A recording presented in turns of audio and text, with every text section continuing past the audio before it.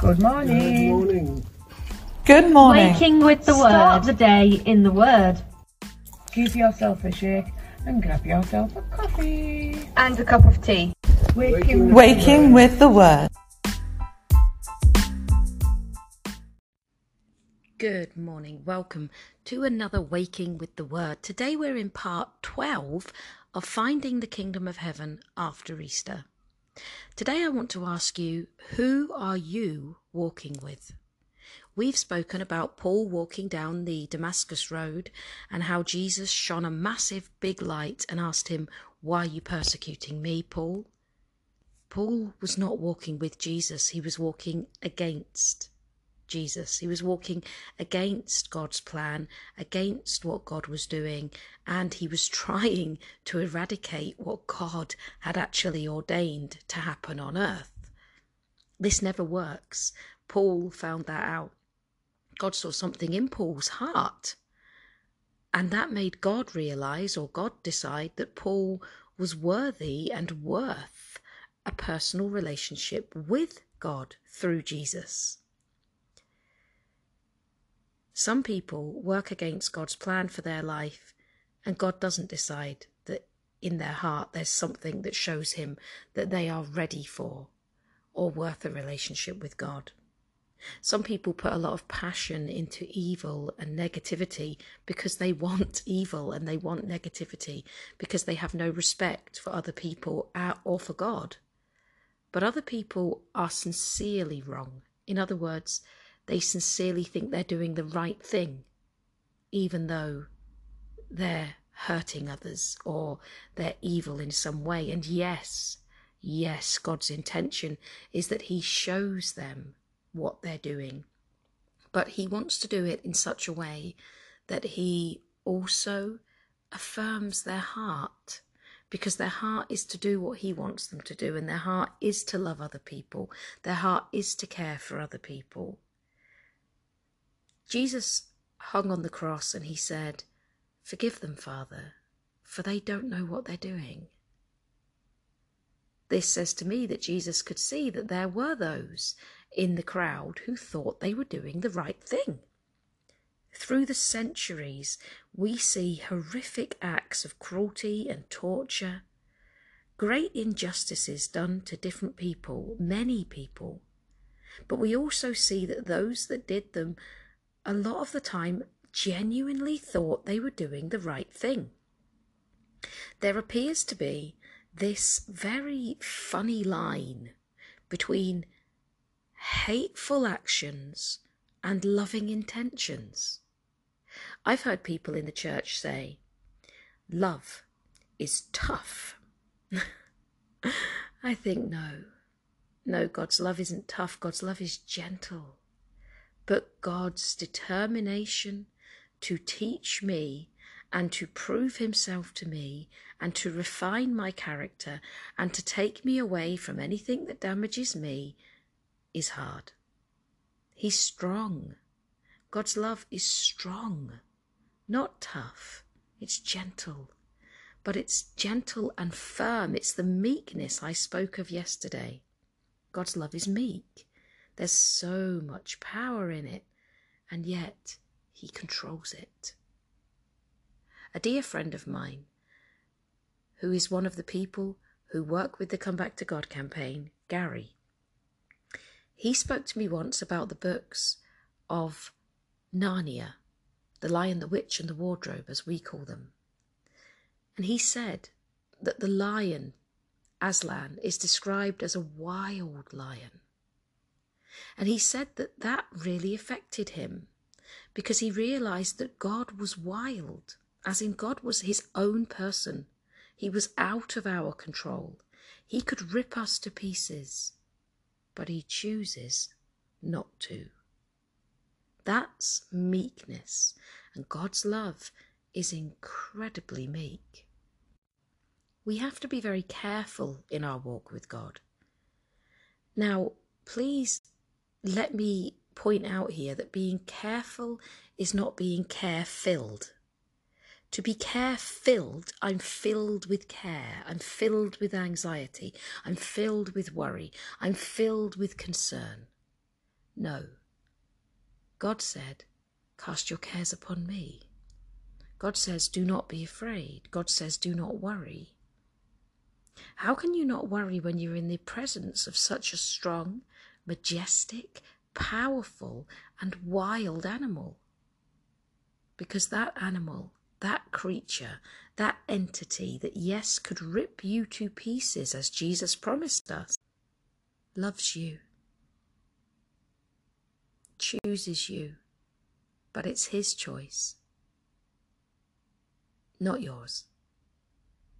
It's because his character does not change that you do not have to fear or be care-filled, because you know who he is. Just take that in for a moment. Just sit for a moment and realize who it is that is walking beside you. He is so gentle that he will look into your heart's intention when you are doing something that is harmful and hurtful and that he would call evil, and all evil is wrong in his eyes. But he would look into your heart and he would see who you are. He would not want to keep you that way, and he would not want you to continue to do that thing, but he won't break the tender reef. He won't crush you, but he will mould you, and he will soften you, and he will at some points allow you to break, because he loves you. And you have to go his way. You have to ride the mountaintops with him. He won't come and live in the valley with you. He'll be there in the valley, but he won't keep you in the valley. And sometimes we don't realize we're in a valley because he's never been able to take us to the mountaintop because we have been walking the way of the valley. God wants us to realize that he's a powerful, holy, pure, and very strong love. But he is firm. And he will shine the light as he shone it for Paul. And he will appear as he appeared on the Emmaus Road, when you're grappling with ideas and wondering why things have happened and wondering what's going on and trying to find something in Scripture or Christian society or the way of the world that makes sense of what's happening for you. He will appear.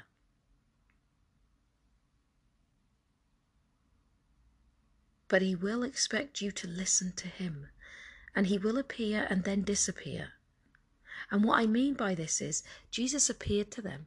Jesus gave them spiritual understanding, and then Jesus disappeared because they were to hold on to the spiritual understanding and not the earthly man. When we hold on to our understanding, when we hold on to the old things God has done or the old things God has said, we're not walking with him. We're not progressing on that journey.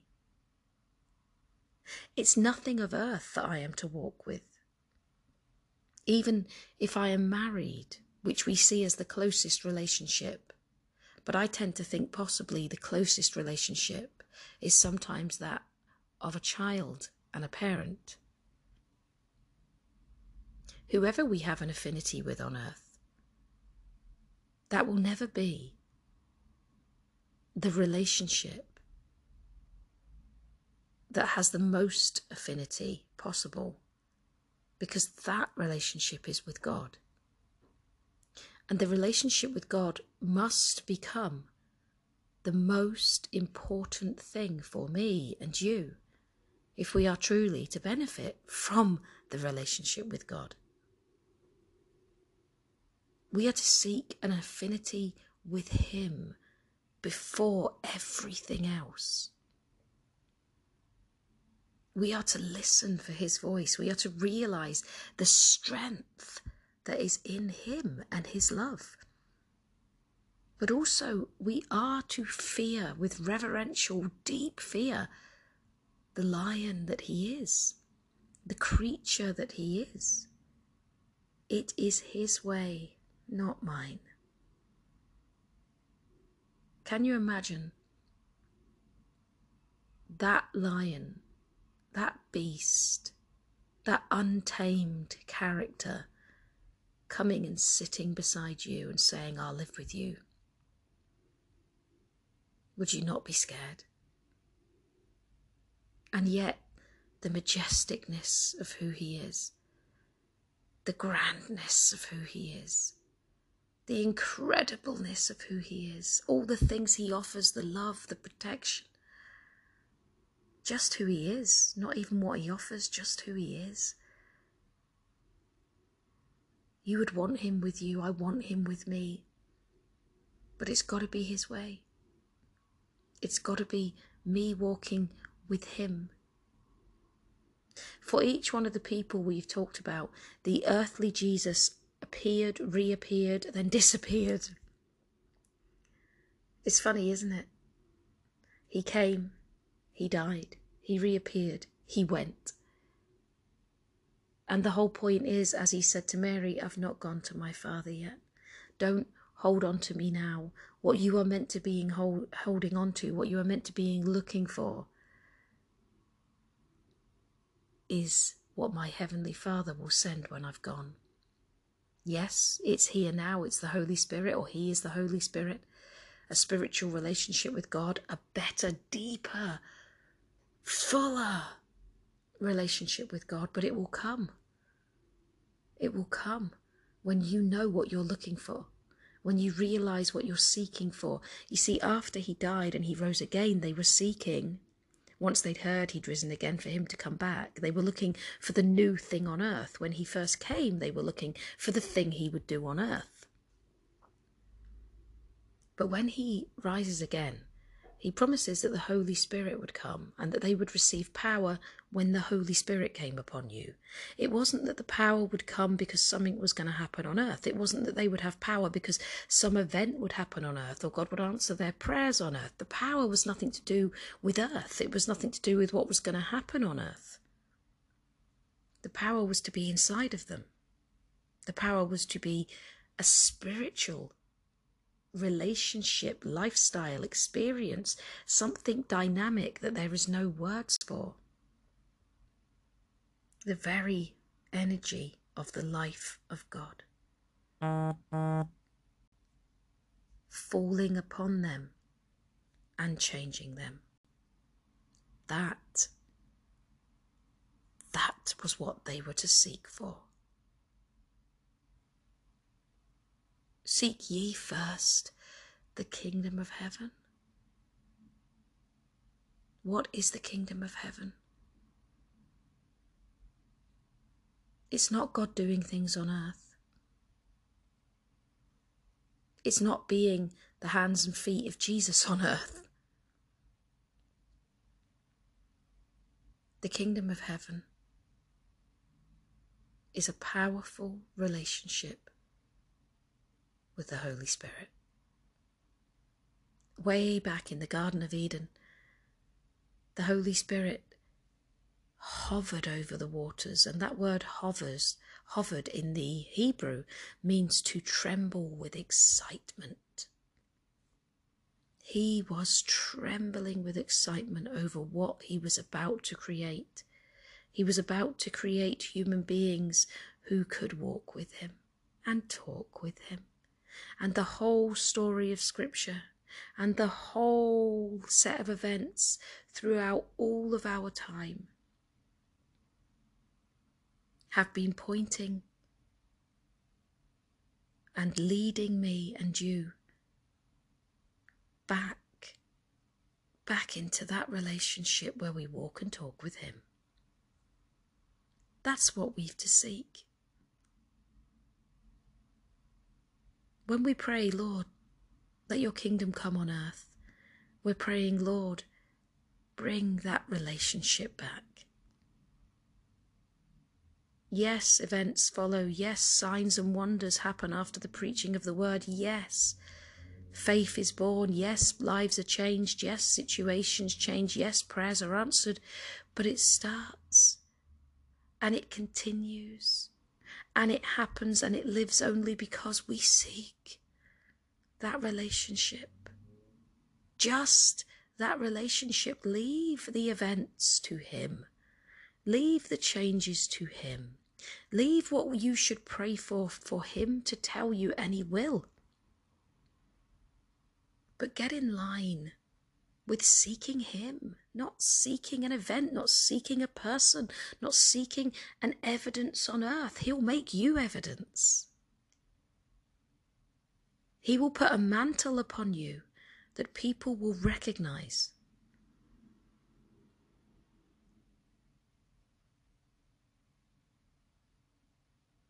I am so grateful for the one who walks with me.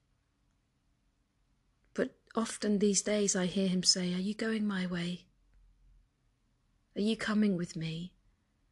And sometimes he does come to me in his majesty, and he makes me realize how great, how big, how holy, and how scary he is. Because he's Lord.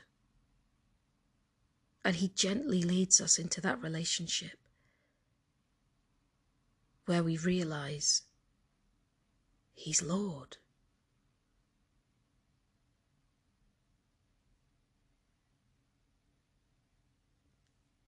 Jesus said not to fear man, not to fear anything on earth, but to fear the one who could destroy the whole body and soul in hell. That's not Satan, that's God.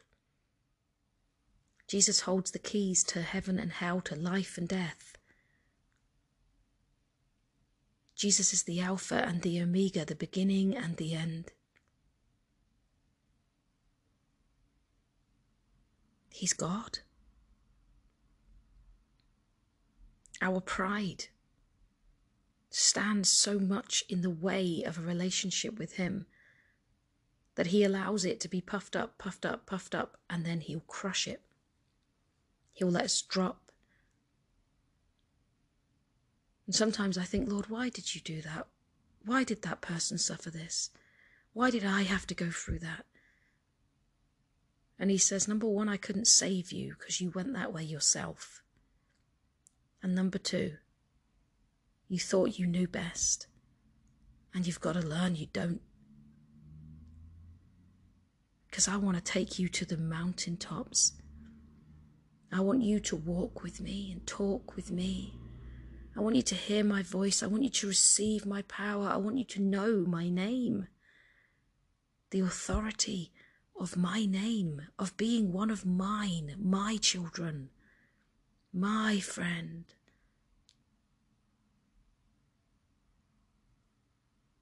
But it comes through walking with me, through seeking that relationship that's not found of earth or on earth. All of the people we spoke about in this series learnt that. That's what Jesus was teaching them. I haven't gone to my Father yet, he said. Don't hold me in human form. Because when I go to my Father, I will hold you in a relationship that you've never, ever experienced before, Mary. Dear Mary, who had a broken heart. The physical Jesus could never heal that. What only would heal that for her was a dynamic infilling of God. The energy of the life of God. That's what's promised in John 3:16. In the Greek it says, God so loved the world that he gave his only son, or sent his only son, so that none should be useless, but all should inherit or receive and be filled with the energy of the life of God.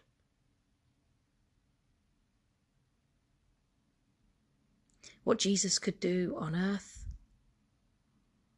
in the body, now, he will do 1,000 times more by the power of the Holy Spirit.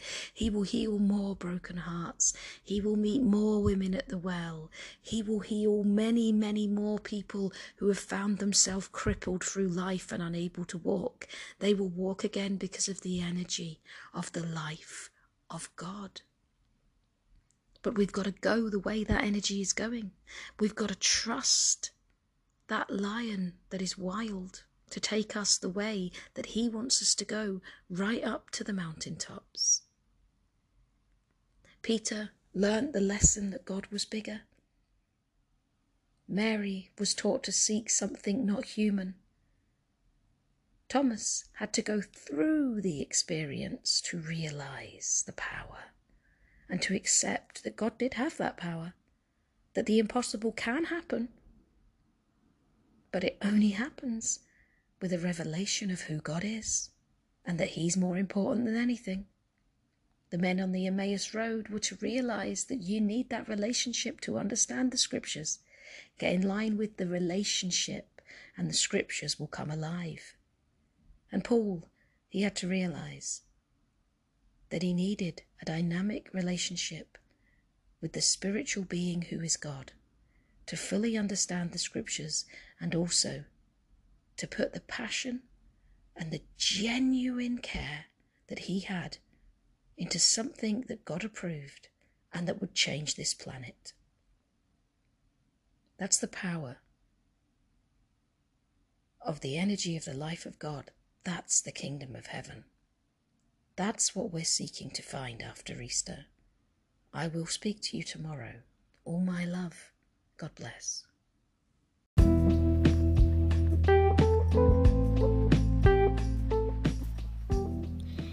If you would like to support our work, you can find details at info@comebacktogod.org.